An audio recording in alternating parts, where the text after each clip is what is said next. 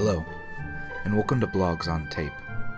Today's post is Product Framing, written by Brendan Strechik and originally published on his blog Necropraxis at www.necropraxis.com. Product Framing.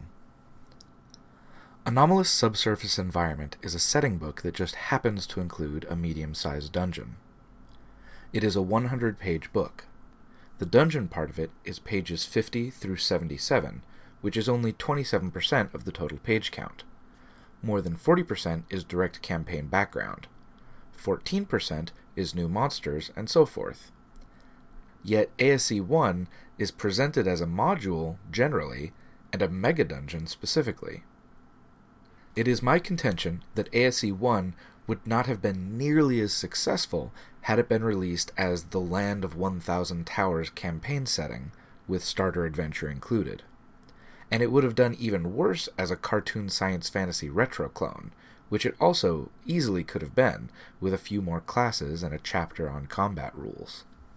Isle of the Unknown was sold as a hexcrawl setting or location, but is also a bestiary. While I am not really interested in relitigating whether the Isle is a good setting or has creative monsters, it seems uncontroversial to me to claim that it would have done better if it had focused on the lavishly illustrated monsters and wizards, say, instead of the mostly implied location-based adventure. Rather than lack of fully realized areas, instead the evaluation would be each monster has a bonus encounter area detailed, all collected in a bonus hex map appendix. These are counterfactuals, so we can't really know what would have happened, but examine for yourself what products have been successful. This is worth thinking about if you're making an RPG product. Consider what it is that people have already. How you position your product will guide people toward an evaluation yardstick.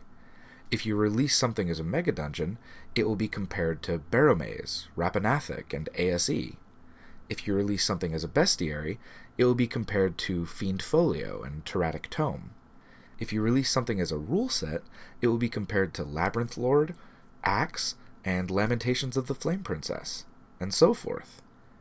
Think about, for one final example, how successful LOTFP likely would have been had it been released as an early modern weird horror historical campaign setting, which is actually just a hop, skip, and a jump away from what is currently in the Rules and Magic hardcover. A full new rule set is probably the least effective way to present something, given how saturated that particular market has become, unless you're specifically looking to appeal to the crowd that is interested in rules for rules' sake. And in that case, you really need to have new and interesting rules. An interesting setting is probably not enough.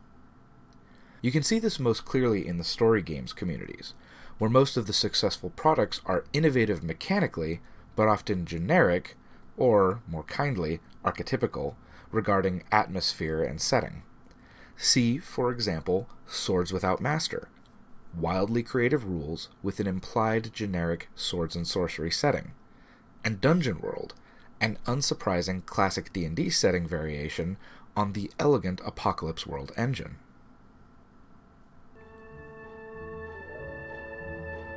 That was Product Framing, read by Nick L.S. Whalen.